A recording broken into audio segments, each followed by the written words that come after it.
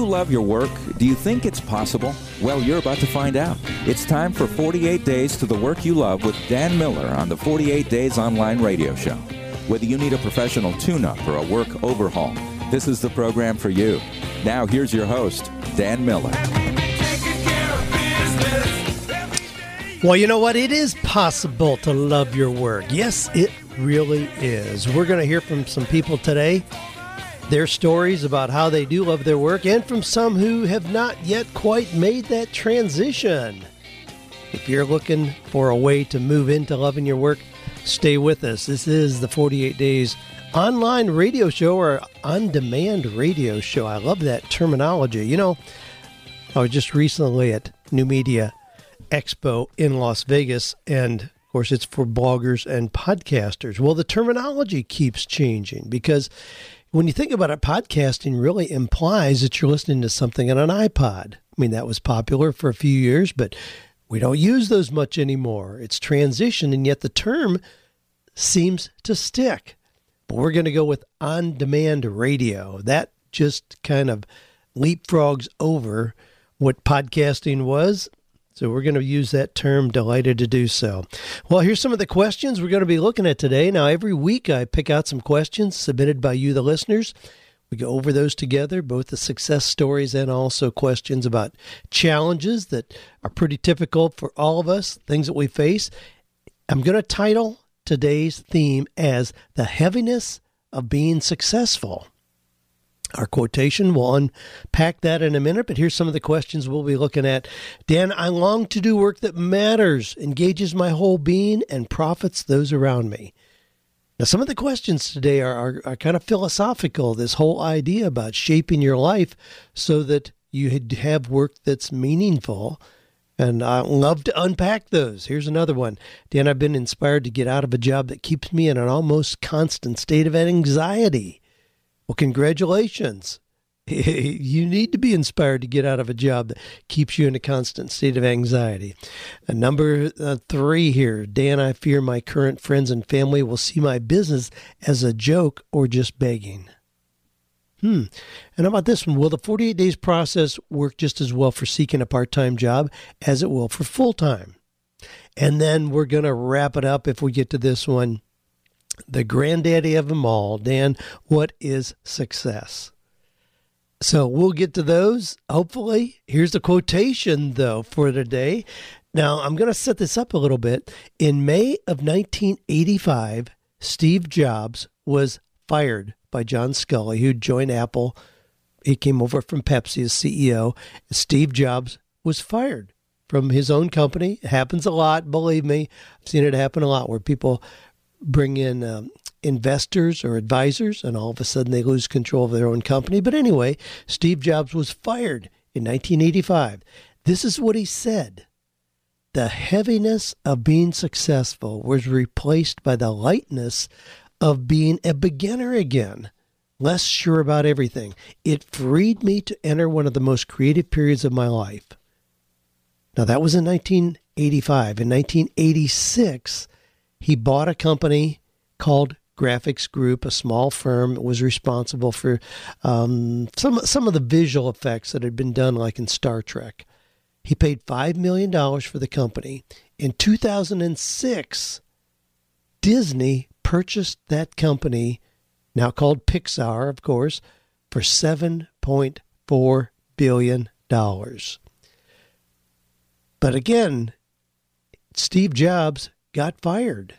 That could have been a very depressing period of time. But instead, he said the heaviness of being successful was replaced by the lightness of being a beginner again. It freed me to enter one of the most creative periods of my life. So, if you're going through a transition, congratulate yourself on perhaps being relieved of the heaviness of being successful. You don't really think about it. There really is a lot of truth in ignorance and is bliss. We see people who really have no level of success in their lives at all. Life is pretty simple. There's a lot of responsibility that comes with success at any level. If you're successful in your marriage, it requires a lot of work and attention to keep it that way. Otherwise, it'll deteriorate into nothingness and lack of success. So yeah, success does require work and attention and energy. Well, here's some success stories. Jonathan says, Dan, thanks so much for your podcast and work. I've been abundantly blessed in my current job and have seen the impossible become possible in reaching my current position. I know for a fact this was a divinely appointed job for me when I started 9 years ago, because door after door opened to get me here, and that would have been impossible for me to open myself. Since I read 48 Days to the Work You Love in June of 2013, my life began transforming again. I've been watching the same type of story play out where opportunities and resources not normally available have been made available. I've always wanted to serve others through my own business, and now that opportunity is right in front of me. I believe this is clearly another divine appointment, but I'm struggling with how I should feel about leaving my current job that I've been so blessed with. Well, Jonathan, I would encourage you to recognize we go through seasons in our lives. I mean, just look around you right now. The trees look like they're dead. But they're not. We know they're not dead.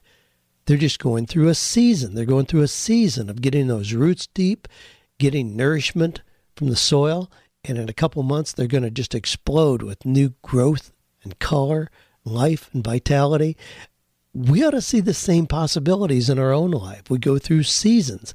Sometimes we think there's a lot of merit in just keeping things the same. But trust me, keeping things the same is not a worthy goal. When I was in college years ago, Joanna and I had in our little tiny trailer just on the campus of Ohio State University a poster on the wall, and I remember it real vividly. It had a single flower coming up through concrete, and the caption on it was, "Growth is the only evidence of life." If something is not growing, we really suspect it's dead. So if we're not growing, guess what? We aren't living. So welcome the things that bring change into your life, because that really is a sign that you're alive. Now, Jonathan, in regard to you've got a new opportunity, but you aren't sure how to leave a job that served you well, you're a different person now than you were 9 years ago. I mean, take a fresh look at who you are and what you're prepared for now. And that changes. You know, there's an old story I tell often about Akiva, a rabbi who lived in Capernaum. And being a rabbi, you know, he would study in his little cottage, but then he would go into the little town and get supplies and talk to people. And one day he had gone into town and time had kind of slipped by. He got caught up talking with people and time had gone by quickly. It was getting dark and he realized he needed to get back home. So he was headed back home on the road and, you know, just slowly reciting scripture over and over. Blessed is the man that walketh not in the counsel of the ungodly. And all of a sudden a voice rang out. It said, "Stop. Who are you and why are you here?" Well, he kind of stopped in his tracks. He couldn't really see anything. And he thought, well, that's strange. It sounded like I heard a voice. And he continued walking again, just reciting scriptures. And again, the voice came out of the darkness. "Who are you and why are you here?" Well, by then he was able to kind of see through the fog as it was getting dark and realize that he was right in front of the Roman garrison. And it became clear that instead of taking the turn to the left to go back to his cottage, he had stayed on the right side. He was now quite a ways away from his cottage. And the voice had come from the guard there. Well, being a rabbi, he answered a question with a question. So rather than just answering the question, "Who are you and why are you here?" he asked the young soldier, "How much do they pay you to stand there and ask those questions of all who approach?" The young man said, 100 drachmas a week. He said, "I will double your pay if you come with me, stand outside of my cottage, and every morning when I come out, ask me those questions. Who are you and why are you here?" See, that's an ongoing challenge. That's not something you figure out once and then you're finished.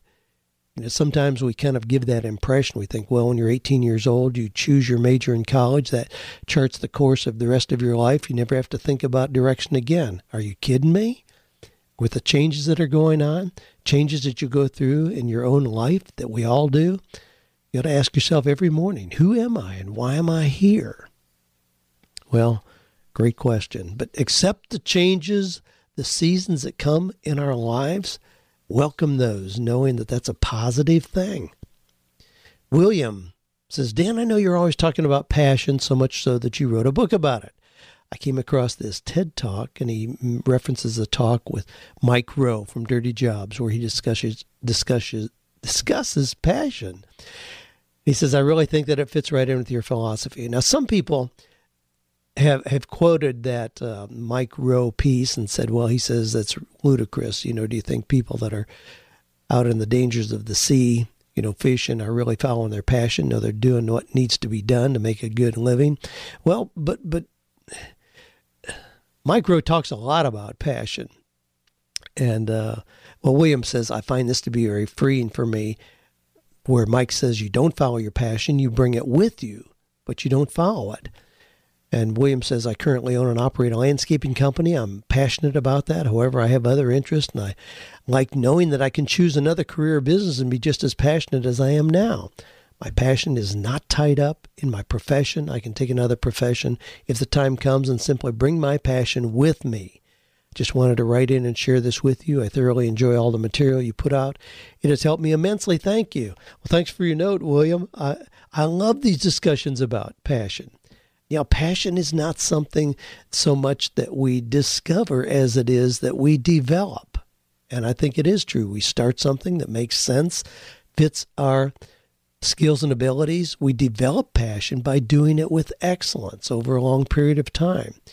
Passion is not just this kind of airy-fairy, feel-good kind of thing that sometimes it's made out to be. I mean, if you really look at the derivation of the word, it comes from the Latin word that means to suffer. I mean, sometimes we hear about the passion of the Christ. I mean, it's that time, that last week in Jesus' life where he went through tremendous amount of suffering. Passion is something where there's intense emotion that compels us to act. That's what it is. And I like that kind of definition, that it's a deep, intense feeling that propels us to do our very best in what we're doing. So again, it's not just a light, airy kind of, gee, I feel good when I'm doing this, so I'm going to just follow that little trail down the rabbit trail down the road. No, it's where we develop an intense feeling about what we're doing because we're doing it well and it is benefiting others. Well, here's another story that comes from Kelly. And Kelly says, here's an update. Okay. She says, on the November 29th podcast, you discussed my inquiry about requesting the copyright for my 48-page book from the original publisher, Health Edco. I wanted to turn the booklet into an ebook or interactive iBook. Now, I remember that question when it came in, and she was the author of some material that was with a publisher. They added illustrations, but then it hadn't been in the catalog for like 5 years, so it was kind of dormant. And I said, golly, just ask them for it. You're the only prospect for the material. Just ask them for it. Expect to get it really for nothing, even if they've added other things to it. Well, fortunately, Kelly did exactly that. She said, Health Edco graciously granted me the rights without asking for payment. I'm in the process of crash coursing myself through EPUB courses so as to proceed correctly. E-publishing is surprisingly complex, but I'm learning quickly. She says, I hope you enjoyed my booklet. Thanks for your help. Well, thanks for the update, Kelly. That's a great story that you asked. I had another lady that I worked with recently. She had written a book that was beautifully done by Guidepost a few years ago. And it was out of print. It wasn't around anymore, but it was still a beautiful book and really the core of her message that continues. And I said, well, just ask them for it. Well, she did. And they said that for $8,800, she could get the rights to her book back, all the files, and I think it was like 400 copies of the book that they still had in inventory. And I said, well, offer them less than that. She says, well, no, they already told me it's going to require $8,800. I said, well, they can tell you anything, but that's dead inventory. I said, you're the only prospective customer in the world for your book and the books that they have sitting there. I said, offer them something significantly less. She said, well, I'm kind of uncomfortable doing that. I said, look, offer them $4,000. They said they wanted $8,800. Tell them you'll give them $4,000 for the 400 books that they have and all the rights to your book back. She contacted them, said she'd give them $4,000. They said, how soon do you want us to deliver those? It was that simple. And she came back to me and said, geez, I should offer them less. And I said, yeah, you should have. But anyway, it's a great story to know that you got the rights to your book back. Thanks for that. And the other stories you've added in here to let us know that we are the champions. Yes. Love those stories. If you get a story of success, just shoot it in to Ask Dan at 48days.com. If you got a question that you want to add or a success story, you can go to the 48days.com site, click on the podcast link, and you can submit your question or success story there. Yes, we are the champions. No time for losing. I'll let this phrase finish. All right. Great old song we love to bring up when we talk about being successful champions here. Well, this comes from Caleb in Michigan, who says, I'm a 26-year-old missionary to the Upper Peninsula. I've held ministry and entry-level positions at several organizations across the U.S., but have struggled to find my fit in any real source of income. I'm an idealist at heart, but this seems to leave me feeling like a hopeless dreamer with no real sense of a singular passion, but an angst for what could be. I have a passion for entrepreneurship and leadership with an emphasis in communication and the creative fields, but have no idea where to start. I have an unfinished education with $20,000 in student loan debt. I genuinely feel that I have God-given potential and feel responsible for applying these gifts. I long to do work that matters, engages my whole being, and profits those around me. I'm unsure how to assess and develop my talents to fit an economic model. Help. Wow. You just wrote the essence of a book there. I mean, Caleb, there's so many great questions in what you ask there. Now coming out of a background as a missionary. Now, this is really interesting to start with. I did kind of a double take when I read your question. I'm a 26-year-old missionary to the Upper Peninsula. Now, we always think about missionaries in Africa or in Ecuador or in Haiti, in the Philippines, and all these really struggling parts of the world. The Upper Peninsula, I mean, you live in Michigan. You're talking about the upper part of the state of Michigan, United States of America. It's interesting. Well, certainly we need missionaries everywhere. But when you come out of that kind of background, sometimes it's kind of hard to reframe what it is that you do with an economic model. Now, I've seen this happen hundreds of times with people who really felt a call to ministry, and with that call to ministry, they assumed that it would be wrong to generate income in any kind of a traditional way. And so they struggle and oftentimes end up desperate, frustrated, angry, and discouraged. Well, what we want and what I talk about in Wisdom Meets Passion, and I'm going to send you a copy of that. I suspect that you haven't had my full take on how to blend your passion with wisdom and create an economic model. But in there, I describe in detail how we can combine our passion, our talent, and an economic model. See, that's what's necessary. We can know what we're passionate about. You really want to help make the world a better place. You have a talent for encouraging people. That's great. How are you going to make money? How are you going to pay the mortgage next month?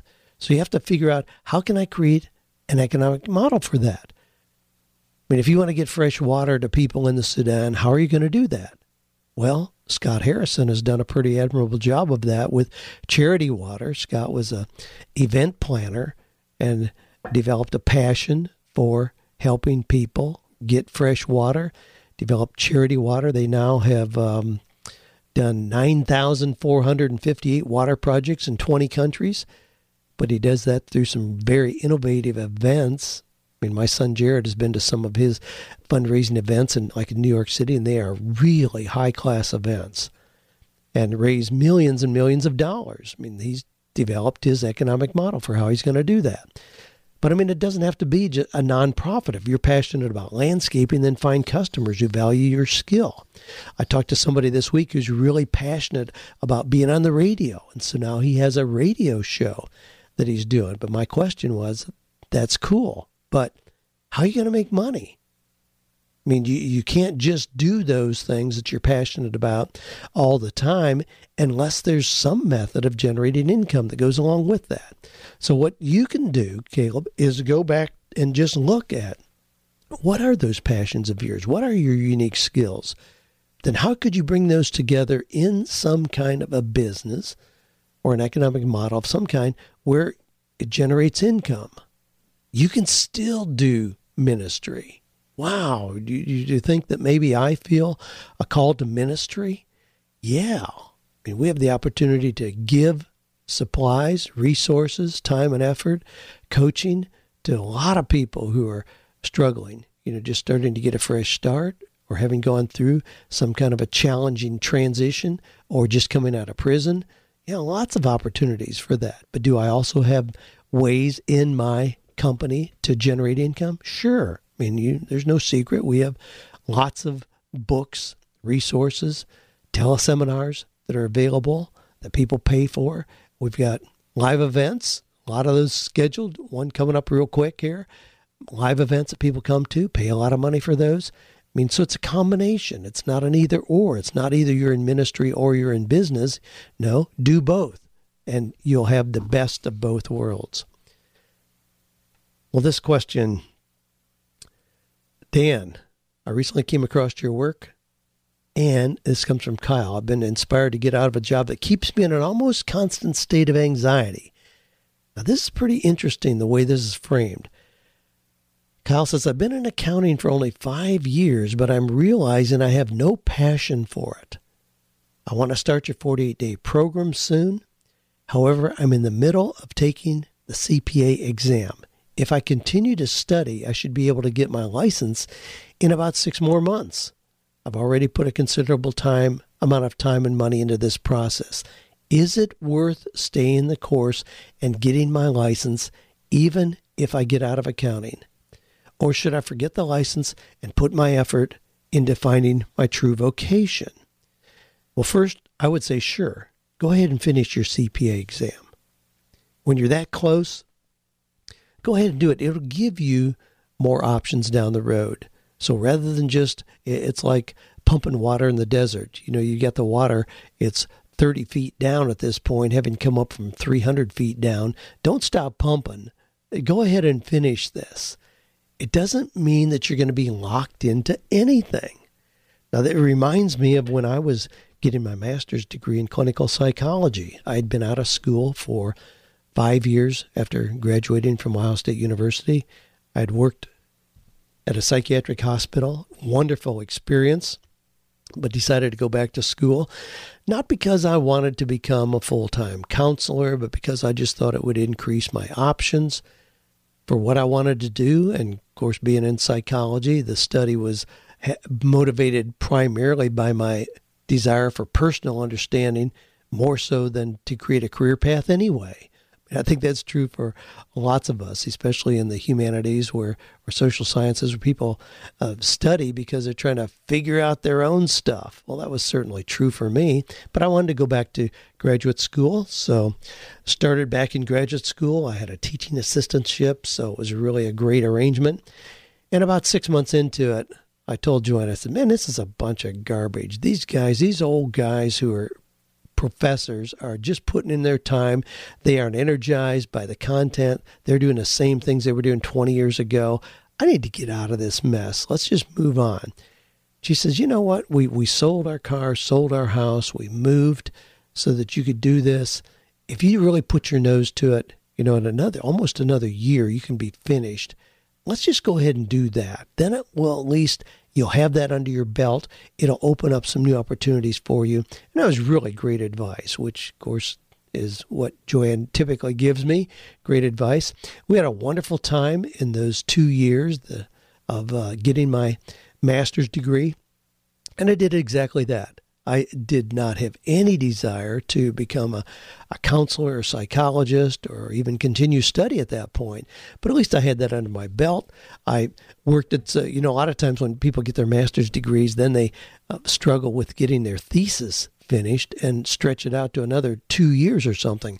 I started my thesis as soon as I could possibly start that, to get the approval of my thesis committee to start it, so that I did all the study, the research, the quantification of results, everything, the defense of that, before I got my degree. So it was all confined in that roughly 2-year period, got that moved on. Then it was another 18 years before I started working on my doctoral program.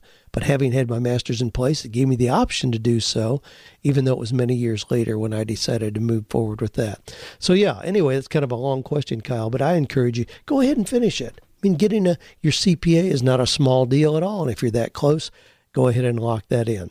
However, here's the deal. I mean, if I say teacher, the first thing that may come to mind is being in a public school in Nashville, Tennessee, with 32 unruly kids in the classroom. But you could be a teacher and be a private tutor for 6 children of General Electric executives living in Bogota, Colombia, South America.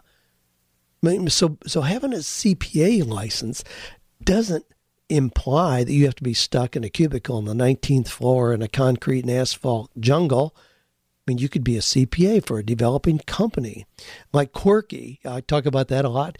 Quirky, that cool company that takes on new product ideas, inventions, and they work with kind of crowdsourcing the talent to bring an idea to life if they get votes that it's a worthy idea. But I mean, you could work with a company like that where you help track new product ideas pouring in and then keep the company on the right track with their own expenses. Or you could decide that you're going to help emerging artists and musicians with strategies that minimize their tax obligations. Golly, my bookkeeper and tax accountant come to me with all kinds of creative ideas for things that we can do. Especially, I mean, as an example, the way that I get income is very irregular. If we do a live event, there's a big chunk of money, and then there may not be anything from a live event for 2 months. If I get, I get royalty checks from the different publishers, but they usually come in every 6 months. So it's very irregular. So I need some creative accounting principles, and I don't mean illegal, but creative accounting principles to help minimize my tax obligations. I mean, you could do things like that. I mean, I know as an author that 95% of authors never make more than $40,000 a year. I want to be in that other 5%. So you could look at what do 95% of CPAs do and decide you don't want to be in that group. Do what 95% of CPAs don't do, and it could open the door to a prosperous and fulfilling life.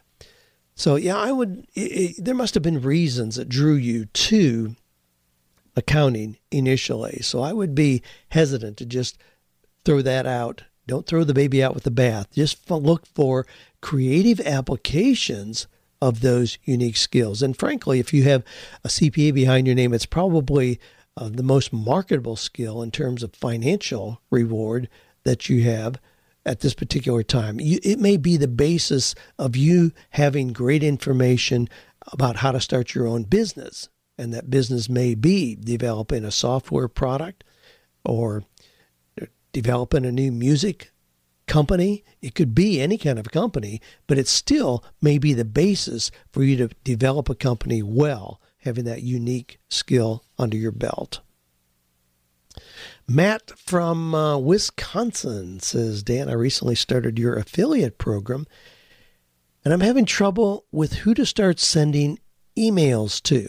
I fear my current friends and family will see this as a joke or begging. I find your podcast inspiring. I've read 48 Days to the Work You Love, would like to spread the word and make a little money also.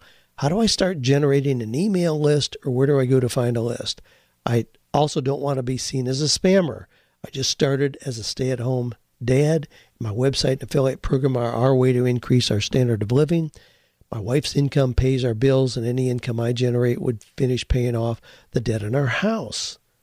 Thanks for all your help and inspiration. My site is daddysworkshop.net. All right. Well, Matt, we've got kind of a chicken and the egg thing here. You don't start a site just to promote affiliate links and make income. You start a site because you have a unique area of expertise. So this is really a matter of pull rather than push. If you push information out by just buying a list of names and you push information out, it will not serve you well at all. You want to pull. That means you have an area of expertise. If it's going to be, now I looked at your site briefly, and it has to do with making furniture. If it's about making furniture, then offer great information about the weekend hobbyist who may want to make furniture or somebody who may be more serious about it. I mean, I had a furniture maker attend Innovate, our live event, in one of the ones we had a few months ago. He has been a rich resource of information for me. I've got his card right here in front of me. I just asked him about what kind of sealant to put on Aristotle, the eagle that's carved out of the cedar tree, because I'm concerned about the UV rays darkening the rich colors that were there originally. And I love to have somebody that's so much an expert in their area that I can tap them on the shoulder for unique information like that. That's what you want to do. You want to become a resource for people so that they seek you out for helpful information on a particular topic. Become that expert. If it's, again, furniture building, become an expert in that niche. Draw people in with your value. The affiliate links are just a very casual side benefit. Those are not your primary focus. Those are just something that people happen to see when they're on your site for other information. Now, we have a lot of affiliate links at 48days.com and .net. I mean, you'll see things like on the sidebar right now of 48days.net, you'll see that I'm going to be speaking at Social Media Marketing in San Diego. I think it's in March. That's a big conference. Michael Stelzer, great guy, good friend of mine, putting on a conference about how to use social media to promote your business. Well, that's there. It's an affiliate link. People click through, and I get affiliate commissions when they register to go to that event. I'll have fun meeting up with people at that event. But that's not the primary focus of the website. And I've not emailed anybody about the fact that I'm encouraging them to go to that event. It's just a subtle add-on with other messages being given to people. And most of the messages being given to people is just free information. I mean, that's how that works. I mean, if you look at somebody like Pat Flynn and what he's done with Smart Passive Income, now he's certainly kind of the quintessential example of how to generate affiliate income. He has his income shown, makes between usually $50,000 and $60,000 a month on affiliate income. So you can go check that out, Smart Passive Income, and Pat has all kinds of tutorials about showing you how to do the same thing. He's very giving, but that's why he does so well. He gives tons of value first.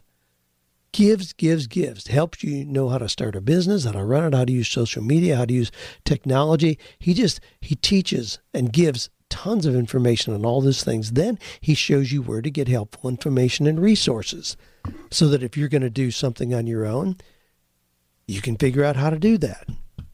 He helps you understand how to do it. That's the way to use affiliate links.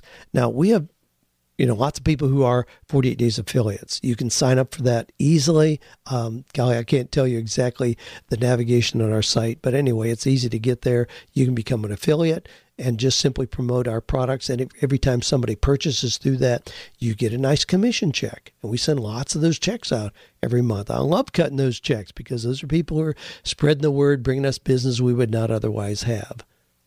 But if you're going to do that, and I could go back and check the people who are getting commission checks. Those people are giving value in other ways. They aren't just saying, go buy Dan's stuff. They're experts in their own right and giving useful information in the areas where they are experts. Well, hey, just a reminder here, I am going through questions submitted by listeners If you got a question, I'd be delighted to evaluate it, consider it for inclusion in an upcoming on-demand radio show. Got to watch the terminology there. I almost said podcast, but this is on-demand radio at this point. Just go to 48days.com, click on the podcast link, and you'll see there an opportunity to submit your question, or you can just shoot that in to Ask Dan at 48days.com. Alan from South Carolina says, I'm 54 years old, left work a couple years ago to take care of a sick family member and to spend more time with my wife, who had just retired. I had been in a rewarding field for the past 15 years, but it was burned out. During the time off, I injured my back and now have painful arthritis in my lumbar vertebrae.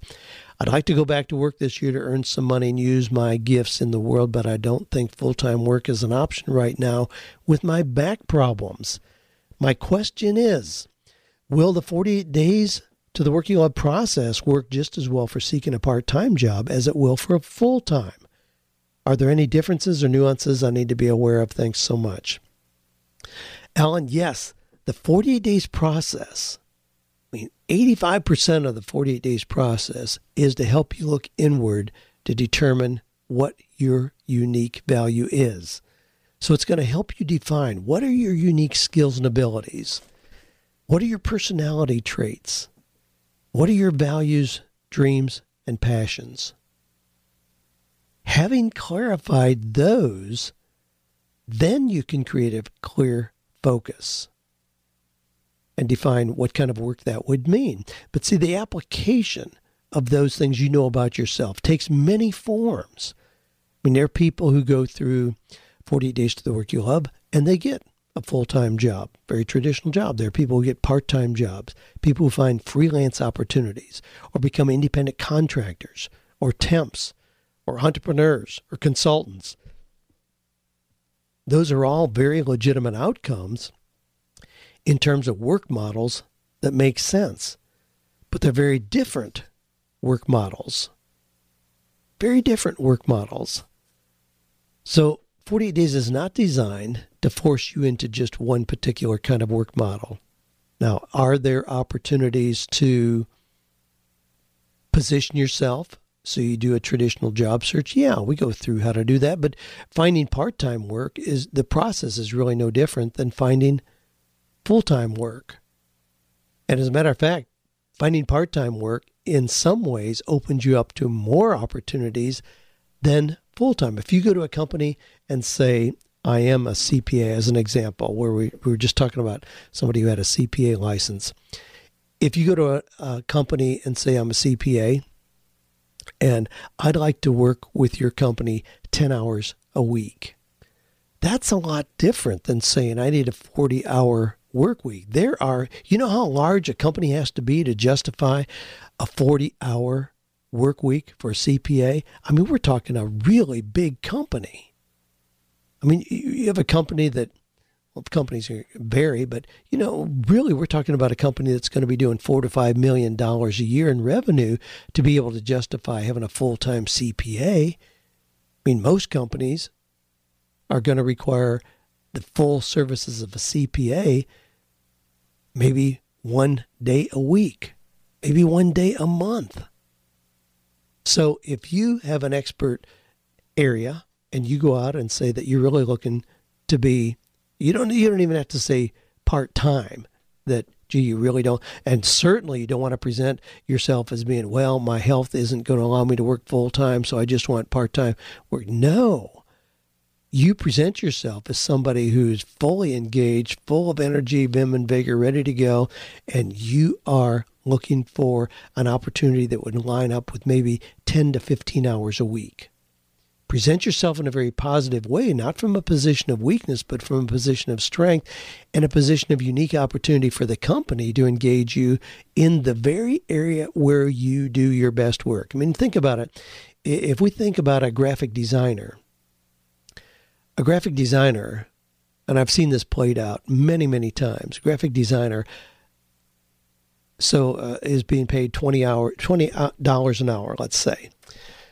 So that person's making, $800 a week, and the company, we look at making a transition. That person is going to make a transition out. So they decide that they're going to go do freelance graphic design work, and they're going to charge $40 an hour rather than $20, which would be a reasonable kind of move in that transition. You know what often happens? The company they were currently working for says, oh, wow, we'd like to engage you at 10 hours a week. So they're going to spend $400 for 10 hours a week to engage that person. They see that as a positive move ahead, even though the person left their employment. Now, why would that make sense? It's because they're going to have the person do just what they do best as an expert.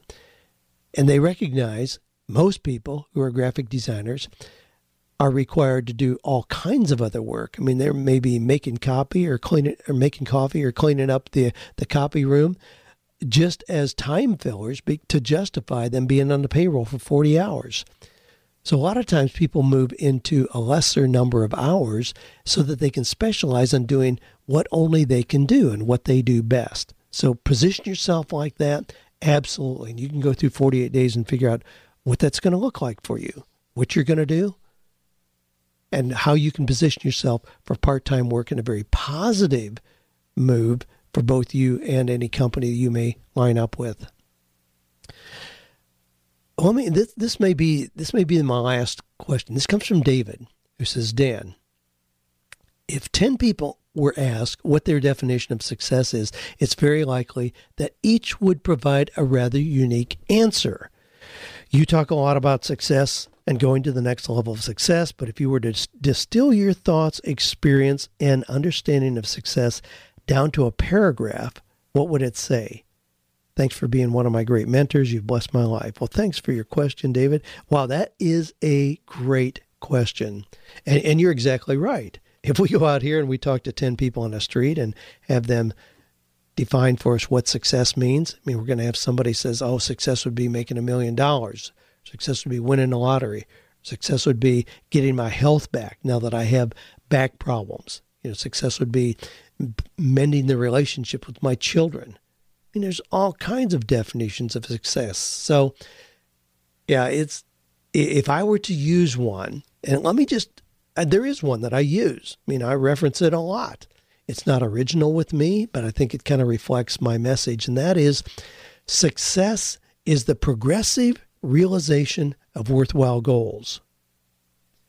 So by that definition, we could have somebody who's a sophomore in high school, and that person is successful now because they're in that progressive realization of worthwhile goals. So you don't have to wait on success. A lot of times people see success as something that's going to come, late in life when everything comes together and they have the house paid off, money in the bank, and are able to go on vacation when they want to, then they're successful. Well, that's kind of a short, small version of success. But if we use this model, success is the progressive realization of worthwhile goals, then you can be successful, again, as a sophomore in high school. You can be successful as you're midway through your college years. You can be successful if you choose to live in Haiti on $10,000 a year and doing some kind of worthwhile work there. That's successful if it's the progressive realization of worthwhile goals for you. So it varies a lot. Personally, now one of the things, of course, I talk to people about their work a lot. And one of the things that I tell people is that work must provide the opportunity for spiritual and personal growth as well as financial success. Now, the irony is that if it doesn't provide all three, spiritual, personal, and financial success, there will be a natural pressure to keep the financial rewards low. The search for money alone will always be self-defeating. If we're looking for money as our key to success, it will elude us. I mean, I think about my friend Dave Anderson. You may have heard of Famous Dave's, the great restaurants with barbecue like you'll never experience anywhere else. But Dave Anderson told me years ago, I saw him at a Mark Victor Hansen conference in Los Angeles. He said for years, as a young guy, he was raised American Indian, raised very poor, and he would just vow that he was not going to be poor. And so he got involved in all kinds of schemes to make money. And he said, as long as he was just chasing money, it seemed to always just stay out of reach. When he finally gave up on making money and decided he was just going to do what he enjoyed doing, that was making great barbecue, guess what? Money showed up in unexpected ways. Today he has foundations for helping other little American Indian kids and pursuing their own dreams, and done all kinds of worthwhile things because he's so successful in so many areas of his own life. But for me, success is making massive deposits of success, or making massive deposits in 7 different areas of my life. There's no one area of my life by which I define success. I want to be successful in family, spiritual, personal development, physical, social, financial, and career. Those are all areas where I want success. I had a poster one time. We used to laugh about it. Probably still around here somewhere, but it had a picture of this pretty fine big old house and a stately car in front of it. And on the bottom it says, "My tastes are simple. I want to have it all."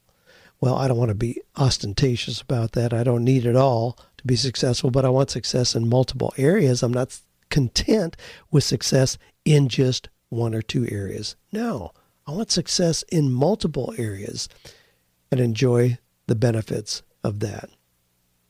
Well, I'm going to we check out our live events coming up. We got some exciting things coming up. We're just right on top of our first Coaching with Excellence event of the year. I have one more and then another one in the fall for people who are in the Coaching Mastery Program. If you're interested in coaching, you can check those out.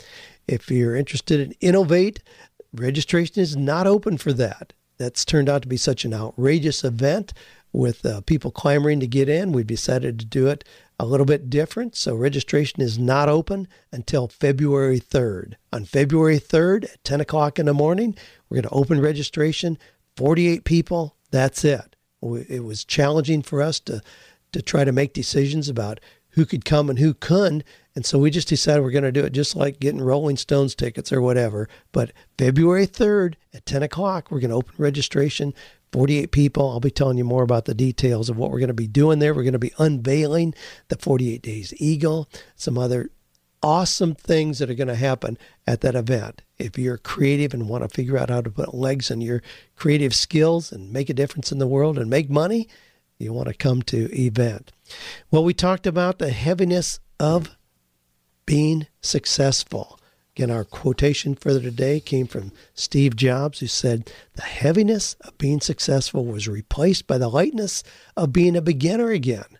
That was when he got fired. That's how he framed it. The heaviness of being successful was replaced by the lightness of being a beginner again, less sure about everything. It freed me to enter one of the most creative periods of my life. That's a pretty good place to wrap it up. So this is 48 Days On Demand Radio. I'm Dan Miller. Grateful for the connection with all of you. Thrilled to be part of this process where we all are finding or creating work that is meaningful, purposeful, and profitable. Yes, it can be all of those. Don't settle for less.